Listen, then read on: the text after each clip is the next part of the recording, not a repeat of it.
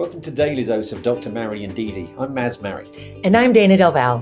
Whether you're a person on an addiction sobriety path or you know someone who is, we're here to talk about our journey with it.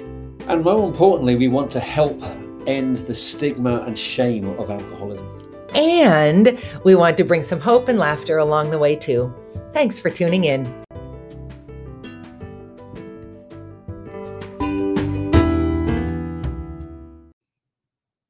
Good morning, everyone. Good morning.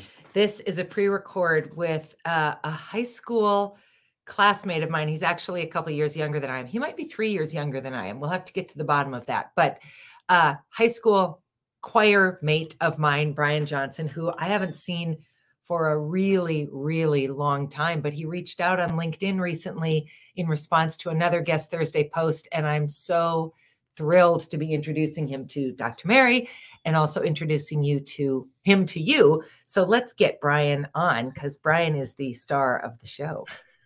Hi, Brian. Hey, Brian. Oh, those are some big shoes to fill. So. Brian, you're 3 years younger than I am, aren't you? Yeah, I was 94. Yeah, you were a baby when I was a senior in high school. Yes, that's right. Which I guess if we're going to just go 3 years at a time makes you still a baby. So it's all good. Yeah, I'll take it. Hey, once we get to this, that's true. Any little bit helps. That's absolutely true. That's actually an unplanned but perfect segue. I have a kind of a this is your life moment, Brian, to wow you with. This is going to so knock you over. You are not going to believe this. So let me bring this up on camera. Are you prepared? As I'll ever be. Yep, here we go. Oh my.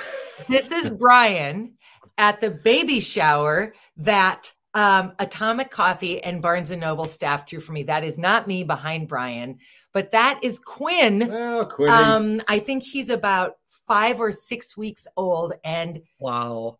Brian, I had forgotten that we worked together, which was how we connected post high school. That's right. Yeah. So look at that.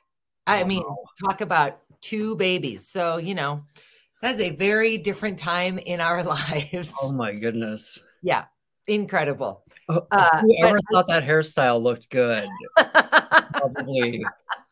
I'll tell you, the late 90s. This would have been mid 90s. Yeah. That was a dodgy time, really, when you think about it. If you go back and look at like Justin Timberlake, it doesn't look exactly unlike his hair, and everybody thought he was amazing.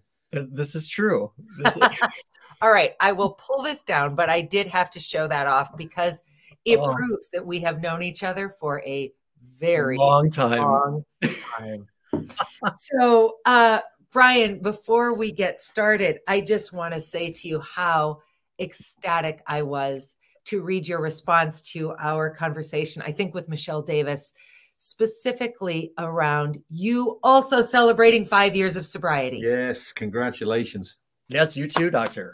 Thank you. Bravo. So, I was saying before we went on camera, the last time I saw you, which was probably close to, 8 or 9 years ago, you were in pretty rough shape.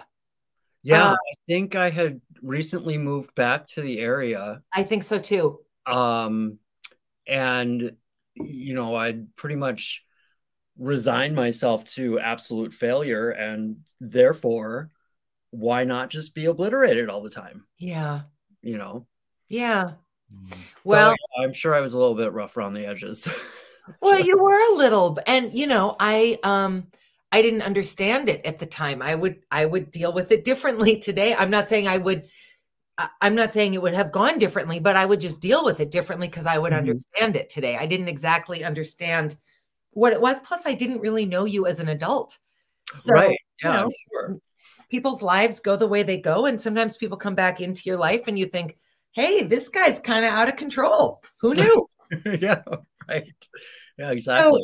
So Brian, tell us, the question we always ask, how did you get from there to here being your sobriety and there being wherever you would like to start? Well, I guess, there was, well, like I said, I had recently moved back to Fargo Moorhead, and I had, well, in 97, I moved to Minneapolis, and I lived there until 2011. My father passed away in 2010, and I moved out to Denver, and I thought it would be a great opportunity for my brother and I to forge a closer relationship and, kind of do the whole brotherly bonding thing, which I now, hindsight being 2020, would recommend to think very thoughtfully before you move in with your siblings. It may not always be the best That's choice. probably putting it very kindly. But yeah, so I ended up moving back here, and I'd always been, kind of like a social drinker and recreational pot smoker and whatnot. But it just became more of an escape mechanism, really, just to escape from my perceived dismal reality. And I guess before you know it, you're dealing with not only like the monkey on your back, the proverbial monkey on your back, but a physical dependence to this substance in order to function. Yeah. And I had fast forward a little bit, probably to, well, almost 6 years ago now. It was right after Trump got elected, in fact. And I remember going to work the next morning. I had been into my tenure at Wells Fargo for roughly 5 months or so. And, at this point, I was probably putting down like a 175 of whiskey nearly every day. And I'm a skinny guy. And you're so skinny, Brian. Yes. That's a lot of alcohol for anyone in a 24-hour period. Yeah. But in order for me to like walk and talk and literally function, I had to be just inebriated. Yeah. And so my boss had pulled me into the office one day after, I was having a really difficult time balancing my teller drawer, and, I just reeked like stale booze. And she is a recovering alcoholic herself. And so, she was very compassionate, but, very realistic, and just said, the good thing is that Wells Fargo has, the leave and, different benefits that you can take advantage of to get the help that you need. And I think for me, that was really, it was a compassionate approach. And I also, that time, I really wanted to make a change. Yeah. And I really, I had done some outpatient treatment plans in the past, and I had gone to AA meetings, and more than anything, AA meetings just made me want to drink even more, listening to all the Sorry, I don't mean to war laugh. stories. Yeah. But seriously, it was like, you'd go in and you'd hear all these stories of past experiences of people, and I would leave those meetings, and I would, 9 times out of 10, I would go back to a liquor store. Yeah. So I ended up going to the Pride Institute in the Twin Cities for 30 days. And I think it was the best course of action for me, because it got me, for me, I think inpatient was needed because it got me out of the environment that I had become so codependent upon. Yeah. So, well, congratulations. Yeah. It's Yeah. incredible. I have said many times that when I could go visit Maz in inpatient, we would be sitting at long tables. So he and I would be on one end, and another person and whoever was visiting them would be at the other end. And so you could hear a lot of conversations. And I just will never forget a guy who was probably in his late 20s sitting at the end of the table. And I'm assuming he was talking to his mom. And he said to her, I don't want to leave here because my girlfriend's drinking, my friends are all drinking. How am I going to go home and not drink? And I think that's such a missing piece of the puzzle. Like, you're in this bubble, and I'm not saying that the bubble is easy. I can't speak to that, and I wouldn't pretend that it is, but you don't have access to anything, or it's much, much harder to get access. Right. And then you're just like shot back into the real world. And somehow you're supposed to know how to navigate your old life or find a brand new one, your old set of friends or find a brand new set, your roommates, all those things. That feels crazy. We don't say to a cancer patient, you know what? We've cut the cancer out. Don't come back. Go find a new life. Yeah. Godspeed. We have a whole long-term system. And I understand that that's what AA can be for people. And there's lots of ways to do that. But it feels like we're just shoving people out a door and shutting the door and saying, yeah, you're probably going to, because it's really hard. Well, and one of my frustrations on that side of it is with the health insurance and just the general, healthcare system in this country. I mean, there were, towards my last week and a half in treatment, I mean, I remember being in the administrator, in the secretary's office several times with, basically my dorm room stuff all packed up because I was anticipating my insurance to say, okay, you're done, you're cured. Luckily that didn't happen, but I saw a lot of people where that was the case. But yeah, upon your release, it's kind of, Pride was pretty good about trying to get you set up with resources. It was more difficult for them because, in my case, because they don't really know what's going on up in Fargo-Moorhead per se. So I did have to do a lot of kind of looking on my own. I knew where I did not want to go. And I actually kind of stumbled upon continuing sort of, I forget now what it's called, like a low intense outpatient or something to that effect. Okay. At Anchorage in Moorhead. And that program really worked well for me. The counselor there at the time was really into smart recovery and cognitive behavioral therapy, which I found to be much more effective than the 12-step program. Sure. I need that science-y brain piece of it. To know what's going on in here because of the alcohol. Not so much, I don't need the whole spiritual connection. That's just doesn't resonate with me. Sure. Well, it's been really incredible to learn the various paths people have taken to find, certainly for me, sobriety, because we just have such a limited experience. We've got one person who tried one thing that worked. So it's a very small test sample. We would not be getting any national grants around our extensive research. That's for sure. So Brian, I was also very sorry to read that your mom has just died. Yeah. I'm really, really sorry about that. Thank you. But I loved what you said, which was, in essence, I can't imagine going through this if I wasn't sober. Oh yeah. I mean, it's talk a little bit more about that, because I mean, we're all going to suffer losing people.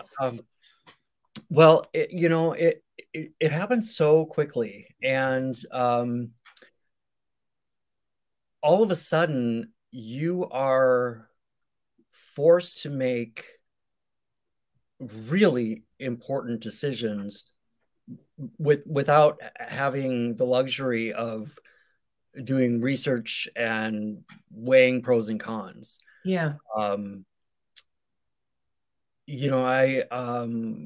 Prior to her going into the hospital, I was trying to get her to go into the emergency room. I wanted to take her before I ended up taking her. But you know, she's being the mother that she is. She's like, no, I'm fine. And in her defense, she had just gone to urgent care and, you know, was discharged with a fairly clean bill of health. You know, I mean, nothing red flags or anything like that. But when I had checked on her, so I work from home, and I checked on her during one of my breaks, and I knew something was terribly amiss. And I suspected that she had suffered a stroke. Oh. And then I was trying to get her into the car, and it's like, you know, 8 million below zero. Oh. So I'm trying to get her bundled up and into the car. And she, at that point, really couldn't use her legs. So at least I can find humor in some parts of this, but we have a chair on wheels, so a wheelchair in her office. So I managed to get her in that to wheel her from the bedroom to through the kitchen and into the almost to the garage, but not quite. And at that point, I just I decided it was probably best to call 911 and get some assistance. So Yeah. So she got to the ER, and I had told the paramedics and the physician that I first spoke with that, you know, I suspected that she had had a stroke, and both of them said that they weren't thinking a stroke, they were thinking a urinary tract infection. And I'm thinking to myself, okay, I'm not the doctor here, I did not go to medical school, but what does one have to do with the other? And are you not even like paying attention? So like moments like that, I'm like, I can't imagine if I had, you know, been half in the bag. Yeah. You know, Yeah. or what the paramedics would have thought. Well, that's true too. Yeah, absolutely. You know? So, you know, and then you know, getting the phone call because they were going to run a bunch of tests and basically just have me sit in the lobby for some more time. So I was like, well, I'm going to run home and let my dog out, maybe try to eat something myself really quick, and then I'll come back. And as I was about to get in the car to go back to the VA, the newest physician, like on their shift change, that doctor had called me, and he said that he did not have good news. And I thought he was going to tell me that she had already passed. Yeah. But no, that she had indeed suffered a pretty massive stroke and had blood clots throughout her legs and a good portion of her body and into her brain, causing the stroke, and that I needed to make the necessary phone calls because he wanted to make it clear that it was a matter of hours and days, not weeks and months. Yeah. And that's I'm still getting choked up now still. But yeah, I then called my brother, and I don't even know if I made any sense when I spoke to him. Yeah. Other than just to be like, you know, you need to get here like yesterday. And then I got back to the VA and had to start, you know, signing all these papers that I didn't. I mean, thank God she had a medical directive, and the decisions that I was making were in line with that. Yeah.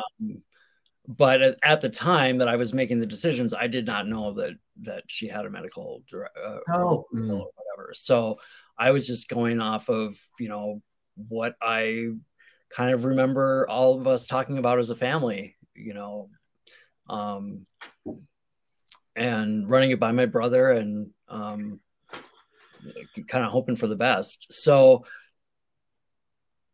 once I did see and read her medical directive, I breathed a huge sigh of relief, but I still, you know, questioned, you know, was it too soon to begin hospice care?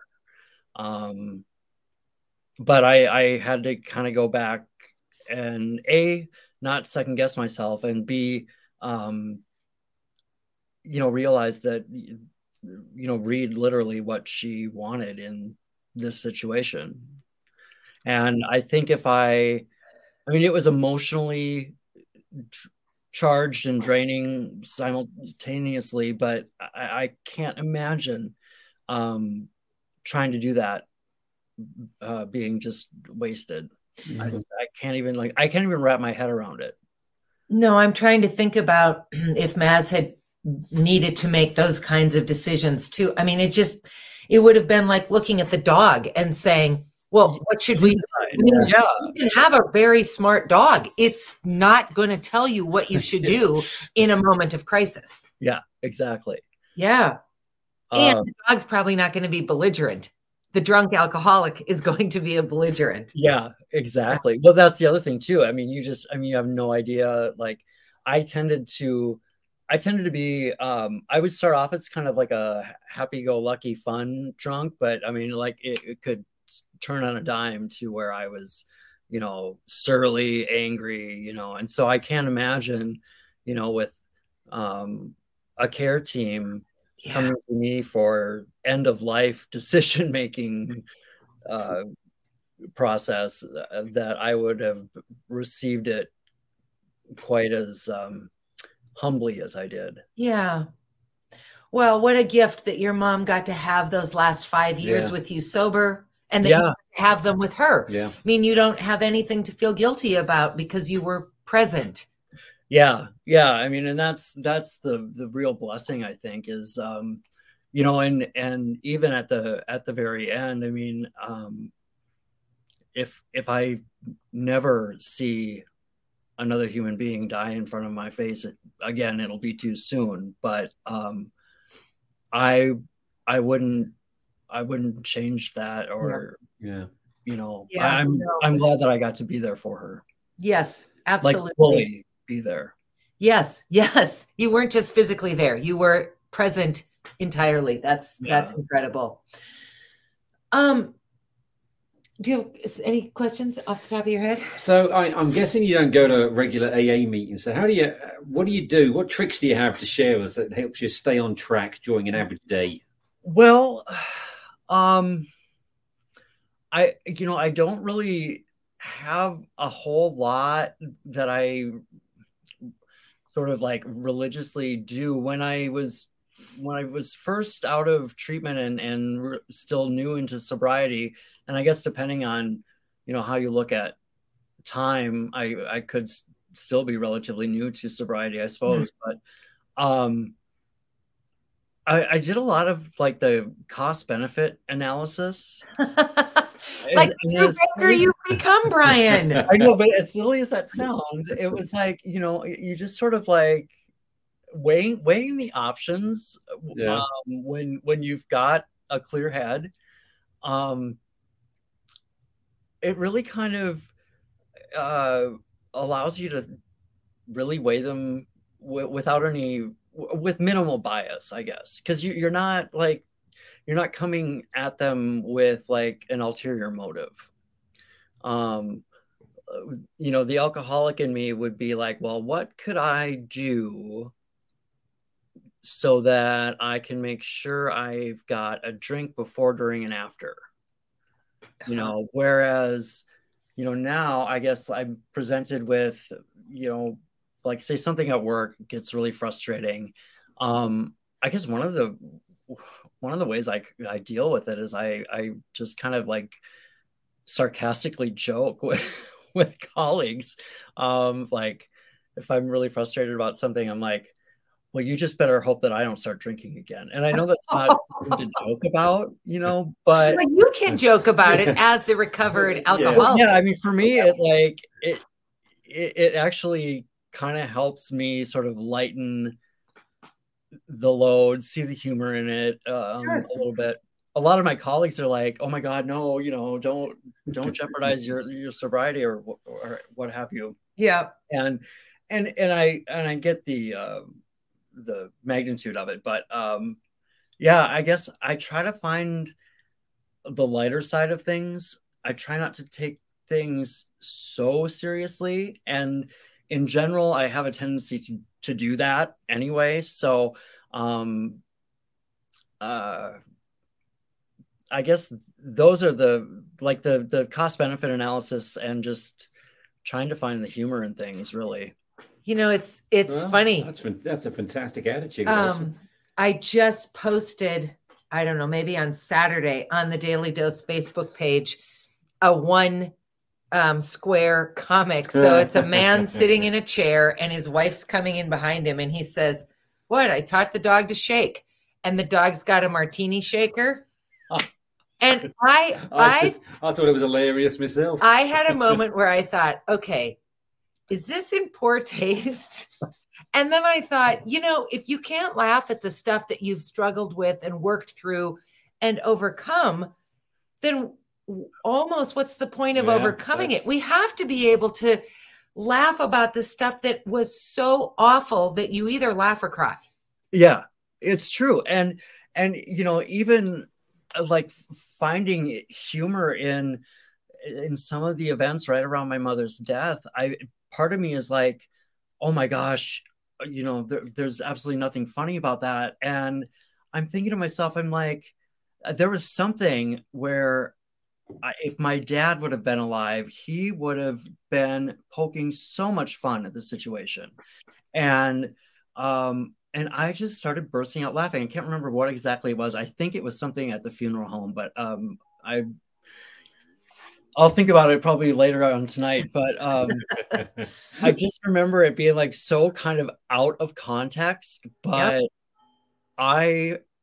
And my brother actually found it pretty amusing. Not quite as funny as I did, but it was just one of those moments where everyone in the situation is just so somber and melancholy, and I'm just like on the inside, like just dying of laughter. Yep. And that actually gave me some comfort. Yes, absolutely. The reality is those of us who live have to keep living. And that's the thing. I mean, and it's not a trivial thing. It's not like oh, my mom is dead. Isn't that hysterical? It's a funny moment in the larger context of this very sad thing, or a funny comment in the larger context of your sobriety. Mm-hmm. Because if we can't laugh about it, then life is just pretty miserable. Yeah. And I, for my sake, for my part, I want us to celebrate that we got through it, not to bemoan that we went through it. Yeah, exactly. And I think that's a really good point. Yeah. And I found that some of my previous attempts at treatment that were more of the 12-step base and faith-based, like I said, for me, it just didn't resonate. And I think that was one of the reasons why it felt like we had to just beat to death that we were alcoholics. Yes. And it's like, all right, I think the horse is dead. Right. I went to 2 or 3 Al-Anon meetings with some really lovely people. My rejection of Al-Anon was not because of the people I was in the room with, but I could not understand how in the world I would choose to be part of something that started basically with, well, I'm a pretty bad person because I married an addict. But I know. Like, that's my baseline. I'm not a bad person. He's not a bad person. Some bad decisions might have been made, but get in line. Right. Yeah, exactly. We go back to this picture. This baby right here is the product of a real bad decision. Yeah. Okay. That's okay with me. I can celebrate that. I don't need to hang my head for the rest of all time. Right. So you don't need the scarlet letter? Yeah. You don't need one dangling right? Great big A. Yeah. Yeah. I mean, I just, and the same I think is true for people who even for people who don't get to the sober side of addiction. They're not bad people. They're making difficult decisions that have they're making those decisions with the tools that they have. Yes. Yeah. Yes. Mm-hmm. That's a really great way to say it. So yeah, this whole kind of beat myself up because of that. If it works for you, outstanding. It sure did not work for me as a spouse. Yeah. Yeah. Yeah, and you know, it's funny. Well, it's not funny, I guess, but my mom is a big advocate for Al-Anon. She first started going back in the early 80s when my dad went to treatment. Because I think I was 5 or 6, I believe, when he went and got sober and remained sober for the rest of his life. So wow. And he was like Mr. Rah Rah AA. Yeah. And then my mom started going back to Al-Anon after I had gone to treatment, and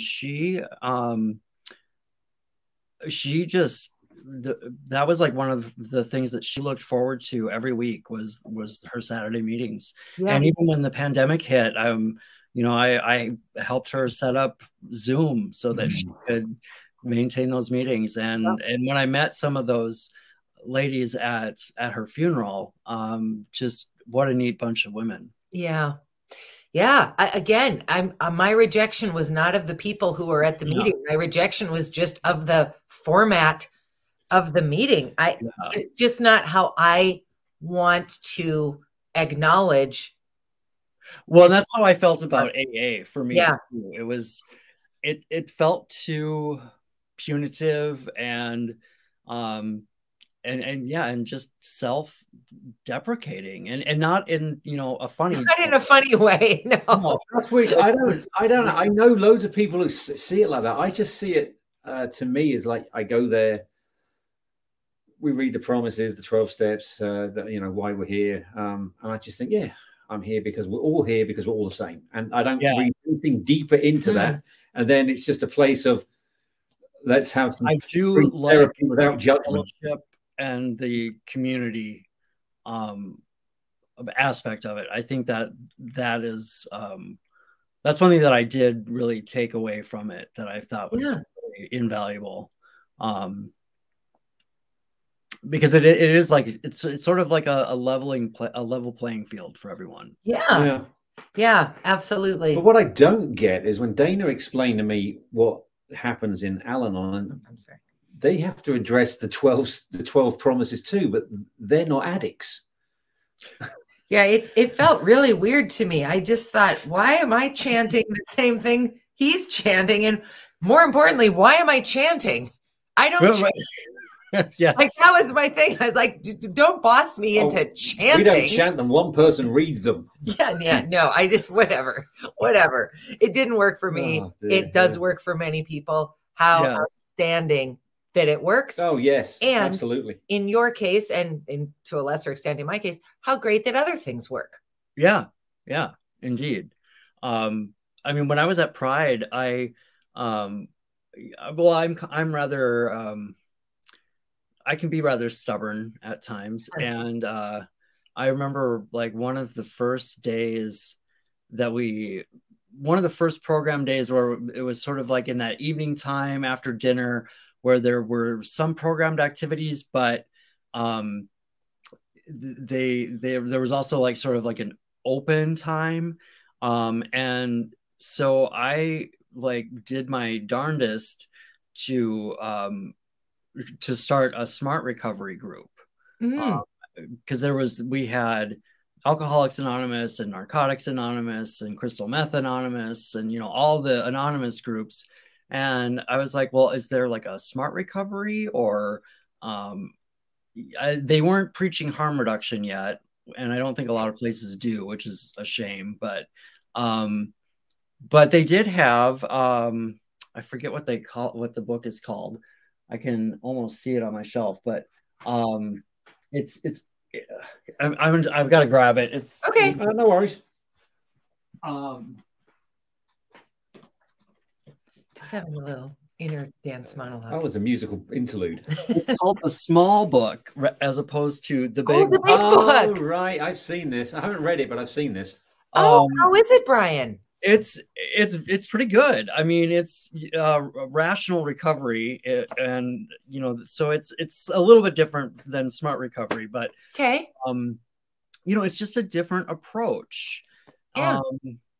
And I think that we as a society would be more successful in treating addictions if we offered people more choices across the board. Yes. It's just like we'd be more successful in educating children if we offered lots of ways to learn. That doesn't make it easy. The easiest thing is just, this is the system, get in line. Yeah. But we know, I mean, people like you and I, Brian, who took like 80% music and English and art classes, and With then our tiny 20% because we had to everything else. Yep. You know, maybe a different education system might have done different things for us. Very true. Yeah. Very true. Yeah, I mean, I'd like to think that, well, I don't know. I try not to ponder too much about what would have happened, or, you know, the what if game. I really tried to stop playing that a long time ago. Yeah. And I think, you know, when I quit drinking, that was a good first step in getting over that game. My mom's passing, I realized really quickly that, well, actually a friend of mine and colleague that I work with got that out of my head really quickly. Yeah. Because that is, I think, a road that you can go down that doesn't lead to a very happy place for anyone involved. No. So yeah, I mean, but you do have a point. And you know, it's, you know, what is the harm in having a whole buffet available? Right. We're going to overeat on information. Yeah. Yeah. Hey, Brian, tell me one more time. I think I can do this. What's the name of the book? The Small Book? The Small Book. It's here, I can. Who's it by? It is Jack Trimpe. Trimpe? Yep. Trimpey. Here, let's see if I can put this, if that'll show up. It may not show. Oh, yeah. You know what? Of course, it's not going to show up because this is not a live recording. All right. I'll just make sure that we get it into the meeting, or to the minutes. Well, Brian, I have thought about you a lot over the years and wondered how you were. And I'm sorry that I only ever thought about you and never reached out to you, because how could you have known I was thinking about you, since I never told you that I was? But I was just so thrilled to see your post last week, and to realize that however you figured out how to get to the other side of your addiction, you've gotten there. And I just could not be more pleased for you. Thank you. Yeah, thank you. It's you know, it certainly wasn't easy. And I can't thank my mother enough. I mean, she really, God, she put up with a lot. But she also was, I think, my biggest advocate and biggest supporter. And I know that there were times when she was about done with her support. Yeah. But I mean, anybody who is struggling with it, I mean, I won't sugarcoat it. It's not easy. There are going to be really difficult times, and there are going to be times when you question everything, and you're going to want to go back to what is easiest. Yeah. I mean, there are times, but even now, when I'm, you know, there were a couple of times, you know, dealing with, you know, trying to figure out, luckily the estate is now, things are in motion and getting processed and stuff. But in the times of uncertainty, like I was like, I don't know who's in charge of paying the bills now. You know? there was a trust, but there was no money in the trust, and there's this and and all this. And, there were times when I'm like, I don't have anybody watching, not that she was watching over my shoulder, but I don't have anybody to question me if I walk into a liquor store and get a bottle of something. Yeah. But at the end of the day, I'd still have to live with myself. I was going to say, now you have yourself sitting on your shoulder. And don't forget your cost benefit analysis, Brian. It's never going to pay out. You don't want to see the numbers in those columns. No, I just think that's so brilliant because, I mean, of course, what you don't realize when you're in the middle of it is it's a damn expensive habit. Oh my God. If you're not drinking the really expensive stuff, it's expensive to consume that much of anything. If you drank that much coffee, you'd be broke. Yeah. Oh yeah. I mean, I did the math. Well, I started to do the math once, and I stopped after I hit 20 grand. Yeah. Because I just didn't want to, I didn't feel like there was a real constructive point for me to know at that point, how much I had spent. Yeah. And, the fact of the matter is that I did spend it, and what am I going to do? Like, I can't regurgitate it at this point. So, Nope. All you can do now is just keep it in the back of your mind and let that help you stay on the path you're on, because you're clearly on the right path. Yeah, absolutely. And that's just delightful. I don't know if I'm quite the right path, but you're on a right I'm path. Definitely on a much better path than I was. That's for sure. Yeah. Well, thanks so much for joining us and sharing your story. It's fantastic to meet you. Yeah, you too. Yeah, I feel like I monopolized most of the conversation, but that's the point. That's the point. It's your story. If we're going to talk, we do that on Tuesdays. Otherwise, what's the point of bringing someone on? We'll ask a question and we'll just talk a whole bunch. Yeah. So what he likes about our show is that Dana and I actually let our guests talk. I like that. Yeah. And why change that? I'm a big podcast listener to like several different shows, mostly on what are you eating? Mostly NPR, but and I had actually thought before everybody and their dog got a podcast, I was kind of thinking about getting into it with an old colleague of mine from work, but then COVID hit and we started working from home, and it just did not work out. So, but yeah, one thing I've noticed is that a lot of, and especially like the professional podcasters, they don't let their guests speak.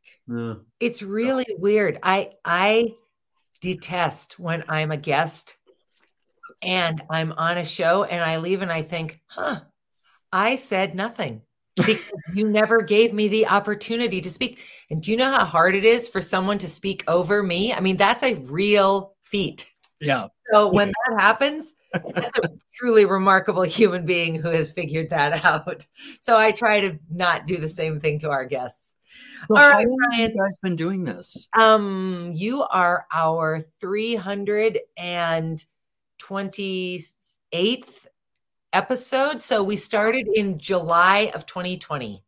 Cool. Yeah. Congrats. Yeah, awesome. Thank you. So we did 56 straight weeks, 5 days a week, and then we moved to 2 days a week in September of 2021. So it's, when we started, I always joke and say, I thought I knew like 3 alcoholics. So we were going to have 3 guest Thursdays. You're our 70th conversation, Brian. Wow. Yeah. Wow. Yeah. Well, so it's, the great thing about addiction is almost everybody's got a connection to it. And the terrible thing about addiction is that almost everybody's got a connection to it. Yeah. Yeah, for sure. Yeah. It creates astonishing problems, but that's not what we're talking about tonight. What we're talking about tonight is an astonishing win. Success. Yeah. All right, we're going to let you go, Brian. Everybody else, we will be back next Tuesday, but not live, I think. I think maybe a pre-record for that too, because, you know, as Dr. Mary now becomes the chair, he has new responsibilities. So we'll figure it out, but I'll let you know. I'll let you know how it's going to go. It's going to be interesting anyway. Everybody, we'll see you soon, Brian. Thanks so much. Thanks again. Thank you both. It was a pleasure. Bye.